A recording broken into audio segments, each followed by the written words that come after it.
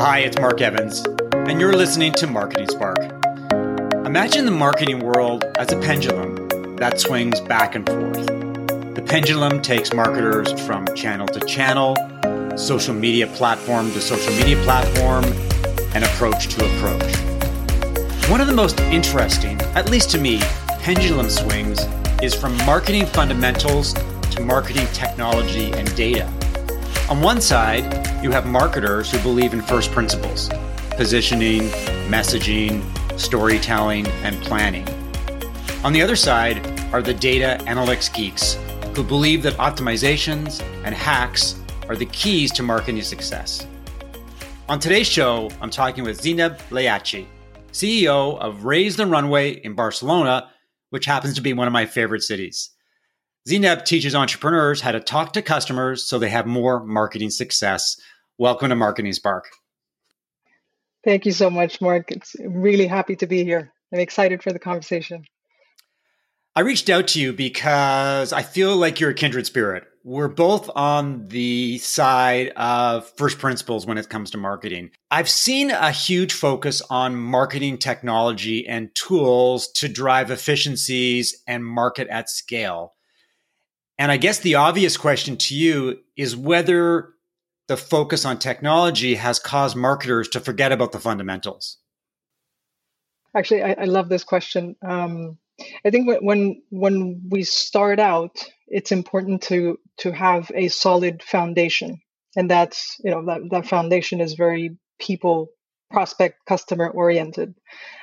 Before we start, talking about automating anything about technology, what's the best tool out there, we should really make sure that the foundations are solid so that whatever you want to scale is not, you're not scaling crap, for lack of a better phrase. No, you're scaling the good stuff. I think marketers get obsessed with technology because there's so many tools. I mean, you look at the MarTech landscape and there are thousands of tools out there to drive efficiencies for just about any channel, about marketing activity you want. But my sense is that marketers lean too hard on technology and they forget about the fact that you're marketing to people and the tools allow you to amplify your efforts, to scale your efforts. But it really comes back to what are the pillars of marketing? How can you connect with target audiences and do marketing that makes an impact? Of course, I think you the way you just explained that, I think you did a better job than I did. That's brilliant, Mark. No, I'm with you. I'm with you 100%. I mean, tools are, like just to use the word that you use, they amplify. Well, they're supposed to amplify something that actually works. And how do you find what actually works? People are at the center of that. Whether it's B2B or B2C, you're selling to people. It might sound like cliche at this point. It's been said and said again, but I still keep talking about the fundamentals because I feel like there's still room to improve for all marketers, all founders, all entrepreneurs, because it's just too easy. It's much easier to think tools, technology. What's the hottest tool? We spend hours asking around for recommendations on how to get this specific thing automated, etc. But that's easy for us. The other part is the hard part. So and that's what you're also trying to do, is make all this as easy as possible so that we can all get the fundamentals right. When we scale on solid foundations. One of the things that I spend a lot of time focused on these days is positioning. Jack Trout and Al Ries come up again and again. I mean, this is a book that came out decades ago, yet it remains almost the Bible for many marketers. I'm curious about your take on positioning, because there are people who believe it is the core to marketing, and I'm one of them. And there are others who think that, yes, positioning is important, but then the key is how do you leverage that in terms of your messaging and your marketing activities? Curious about where positioning falls into your world and how you deal with your customers. To me, positioning is one of the very first pillars. So you have your strategy, but positioning comes way before messaging. for sure. And of course, way before copywriting, because copywriting is just the how you're going to say what you've decided you were going to talk about, right? So that's to me, that's one of the most important pillars. And if we just to go back to what we're saying previously, which is all people. So if these people are making decisions on whether to try your product or download a resource, buy your product or service, these are all people. How do they make decisions? We have to think about when I hear Spark, for example, what comes to mind? So you have to understand what comes to mind for me when I hear Spark or when I read a certain sentence, right? So there's a lot of that in positioning. I think I'm a big fan of April Dunford's. One of the examples she uses in her book is the, if you say you're selling a cake on a stick versus you're selling a lollipop made out of cake, they're two different things, right? The cake on a stick doesn't feel right. No, it makes me wonder, well, do I need a fork to eat it? It just brings up all these questions, right? That add friction to the whole buying process. But if you say it's a lollipop made out of cake, all of a sudden there's a lot of calm. There aren't so many questions that come up. So how do you find that frame of reference that, and I love, I think it's one of her phrases that the market frame of reference that makes you the obvious choice. Yeah, I love that phrase, the obvious choice, because good positioning is so powerful that there are no other options. The value proposition, the fact that they talk to you specifically at a time when there are many, many products out there is so powerful that you cannot help but embrace positioning as a pillar for marketing. And I think that's really important. On LinkedIn, I see a lot of posts about interviewing your customers, knowing your customers, understanding your customers. And I look at them and my first reaction is, this is marketing 101. If you don't know your customers inside out, then how are you going to develop marketing and, for that matter, sales that are going to resonate? Because if you don't know their interests or their pains or their problems or even their aspirations, then you're making at best, educated guesses. And as someone who works with entrepreneurs to show them how to connect with customers, why are we seeing marketers talk about this so much? Is it the circle that we're in on LinkedIn, or is this part of a bigger picture challenge that many marketers are struggling with?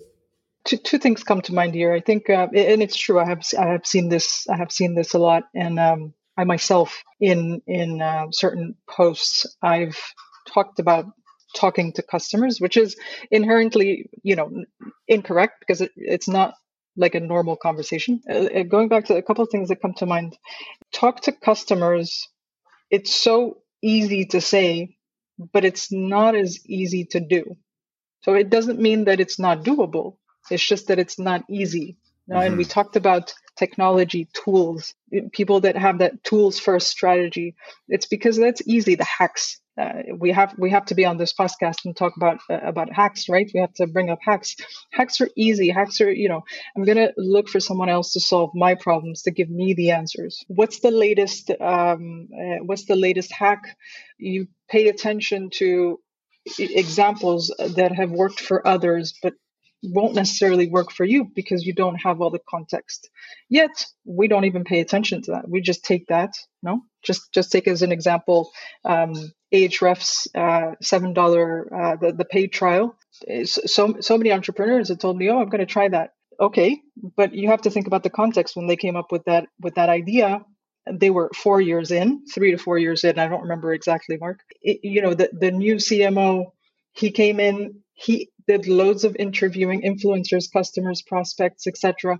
They knew they had a good product. That's the main difference. Do you know that you're actually delivering value? So that's right. You can't just apply something and put a price to something if you don't even know that you have value. So all this ties back to interviewing your customers, having those conversations to reaffirm. One of the things is to reaffirm that there is value there. So that's number one.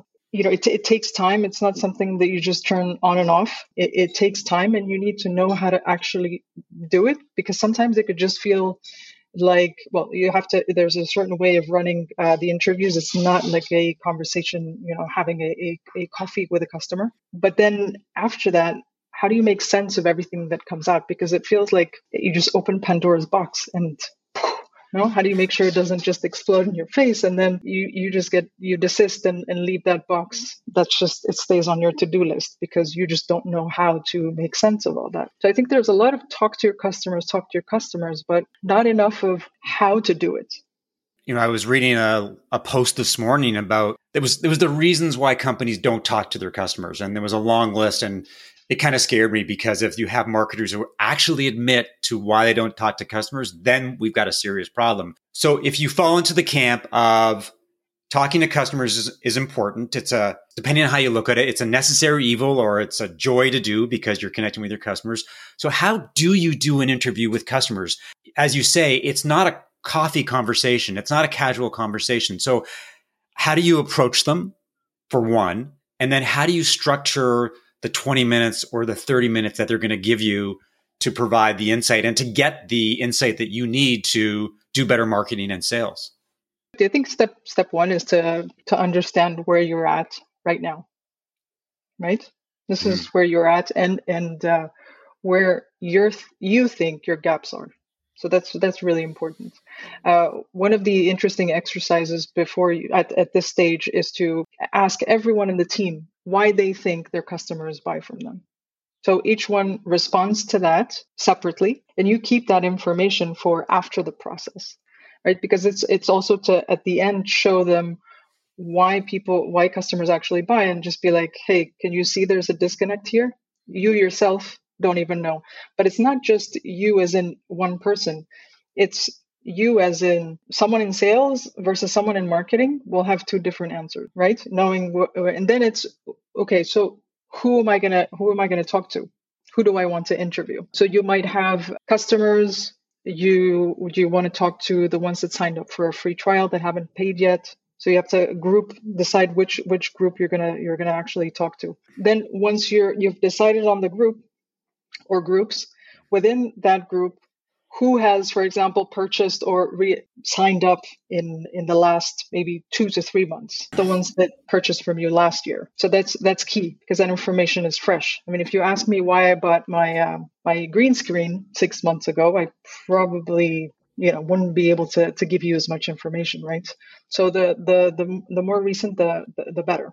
So, and then you decide, depending. I've worked with entrepreneurs that had 2,000 customers in their database, and others that have had 30 to 50. So it all depends. If you have 2,000, you can add on an additional filter and just say, okay, who are, in terms of maybe stickiness, repeat purchases.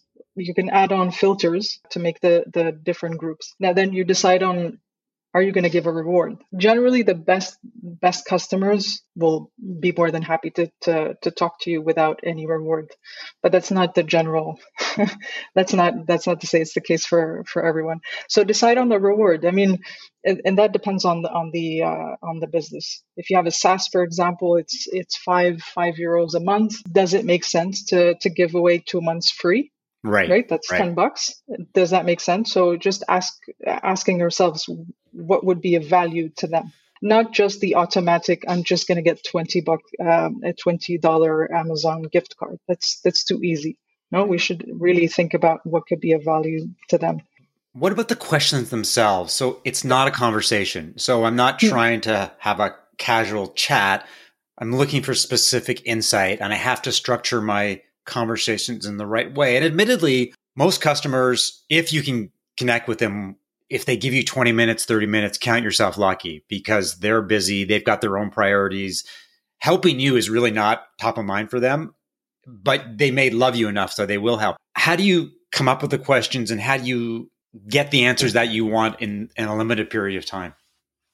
So once you're in the interview, you have the first part, which is just making them, feel comfortable, doing a little bit of small talk, making sure, before that you get their okay to record it. That's really important. to be able to record it, so that you could be 100% present in the conversation, and you could do the analysis, the extra layer of analysis afterwards. So first of all, it's just a little bit of small talk, and then you just get into it automatically, get into going back to when they actually performed that action, right? So no transition as in, okay, now we're going to start the interview. No, just go get into it, right? You want to really go back to, if it's a purchase, go back to the time right before then. What happened? Tell me about the time when you said enough is enough. I have to solve, boom, right? Or I have to get to this. Obviously, they're not going to get into the nitty gritty, to the good details in the first 2 or 3 phrases. But if you keep asking questions like, and how so, and tell me more, and so you start digging. That's why you have to be present, and it's also why recording it is super important. So you could just be in the conversation, extracting as much information as possible. Don't ask any closed questions. Mm-hmm. Don't assume anything. And then that takes you have the format of a very short interview where you can go through the 6-7 basic questions. But if you have a bit more time, you can start digging into questions like what is it? One of my favorite ones is, what do you know now that's valuable? Had you known before, would have made you sign up faster, for example. It's an idea, it's an example of value that is misplaced. It's not communicated. So you're like, okay, fantastic. I'm going to take that and make sure that's visible at the beginning. But then you have, the typical questions, which are, if you had to recommend a product or service to someone else, what would you say? One of the questions, or one of the things that I want to know when I interview customers is what I call the trigger. If you're a customer and you're doing the job using a tool, at some point in time, you decide that you want a different tool, because very few people go from using nothing to actually using a product. There's always switching, and they're always thinking about what their alternatives are. And some of it comes to performance and price. And I'm always interested in, what is that trigger? What happened that made you wake up one morning and go, this video editing tool that I'm using is no good anymore. I have to find a new one. And that's what I want to find out. I want to find those buying motivations. And do you see that as a core part of customer interviews when you're trying to get the insight you need? Absolutely. If we look at the understanding the full buying journey, most marketers are at the stage, they only half understand that last part, the buying, where the buying is going on. Even the using after that, they're not really fully understanding that. To be honest, but if you go as you said, and understand the triggers, the 2-3 triggers. Well, there's the very first one. Of course, that's the one that made you say something is not right. No, I got to start passively looking for something. But it's the level of urgency just grows and grows as you move along the buying journey. What's the next one? The next trigger that makes you go into the active looking phase. That's a really important one too. Mainly because if you can get in front of those earlier on, in front of these people earlier on with either any type of collaboration with other brands, that's for one a bigger opportunity, cheaper channels. No, that's actually a very good opportunity. But yeah, it's much easier to get into people that are in the deciding phase. It's just easier for marketers, especially if they haven't run the customer interviews. They don't have the information to be able to, how can I say, move their marketing to the rest of the buying journey, to the very beginning of the buying journey. Let me ask you a loaded question. This goes back to the original premise of first principles of marketing versus technology and data, and to get your take on the marketing landscape for the rest of the year. So for the last year, we've seen a lot of marketers either double down on digital marketing or embrace digital marketing for the first time. And there hasn't been conferences, and people have published a ton of content and done a lot of webinars.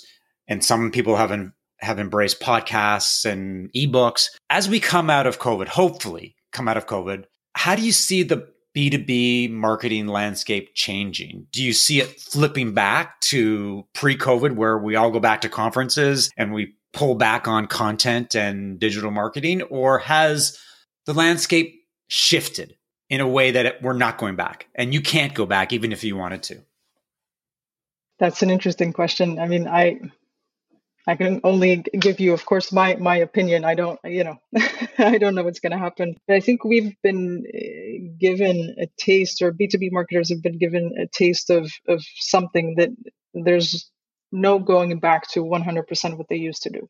It's not a B2B example, but just I think it was Airbnb that when they shut down their ad spend, nothing really changed. When they realized that with or without it, they weren't seeing a huge difference either in visits or sales. So it wasn't really moving the needle. So you're talking about millions and millions being spent, but for no reason, right? So I think when it comes to B2B, we have the in-person events, we have the conferences, we have all that. I think they're going to ask themselves, is it really moving the needle? I think that's what's going to change. It's not just, okay, we're going to go back to doing conferences or automatically. I think there's going to be a step before that where we ask ourselves, is it really moving the needle? And in terms of content creation, I think that we've been given a taste of something that's actually pretty cool. Mm-hmm. Whether we had been forced into that or not, but I think that's going to stay. Yeah, I do find it interesting that a lot of marketers have done marketing because every other marketer does the same thing. We go to conferences because the competitors go to conferences. We publish content on our blogs because that's just the thing that you do. It will be very interesting to see whether people do things differently and really, as you say, start to scrutinize the ROI of all their marketing activities and how it moves the needle. Because if you're doing marketing for the sake of marketing, that's not marketing. That's just keeping busy. One final area that I wanted to talk to you about is just your presence on LinkedIn. And I think for a lot of people over the past year, a lot of marketers in particular, have really embraced the platform and seen a lot of ROI. And I'm curious about how you see yourself using LinkedIn going forward when people do go back to the office and they do get busy and they have less time to spend on social media. Any thoughts on how the platform evolves and how you will change how you use LinkedIn? I think to me, I started to really be more active on LinkedIn end of 2019. And so this is pre-COVID even. I don't see it changing for me in the next year and a half. I don't see that changing. However, I can't remember exactly how many monthly active users there were in maybe on LinkedIn, but in terms of content creators, I believe we started during when COVID started, it was at 1%, and now we're at 3-4% that are actually creating. And then a big chunk is, they're just lurkers, and then there's another chunk that's just not there at all. So I think the more LinkedIn has a good organic reach for now. It's been a bit fickle, to be honest, for me personally over the past 2 to 3 weeks. So the algorithm there just does funny things here and there, but still, you get there's a good organic reach on this platform today. What's going to happen when we have more content creators and the same number of eyeballs? So is LinkedIn going to bring in more users so that it sort of like evens out? Mm-hmm. Because if not, that'll mean less reach for the rest of us. One thing I wanted to ask you about LinkedIn is a recent announcement that they're going to expand the number of characters in a post to 3,000 from 1,300, and curious about how you feel that will change your use of the platform and how the platform could evolve. Because the nice thing about LinkedIn posts is I call them snackable. They're quick hits, they're succinct pieces of insight, and I can scroll and really get a lot of value quite quickly. But 3,000 characters to me, first impression seems like, man, it's going to be a lot of long content. Some stuff is going to be stretched out. And I'm not so sure the user experience is going to be improved simply because people can write more words. Yeah, I think I remember that you posted about that a couple of days ago or yesterday. I really enjoyed that post, especially the snackable part. When you give the snackable, by snackable, it doesn't necessarily mean short, right? It doesn't necessarily mean one sentence or 200 characters, right? I know that's not what you mean. But if I'm thinking of it from the point of view of someone that doesn't make the effort to make it readable or enjoyable or just easy to read for the other one. Can you imagine if that person is given more than double the number of characters?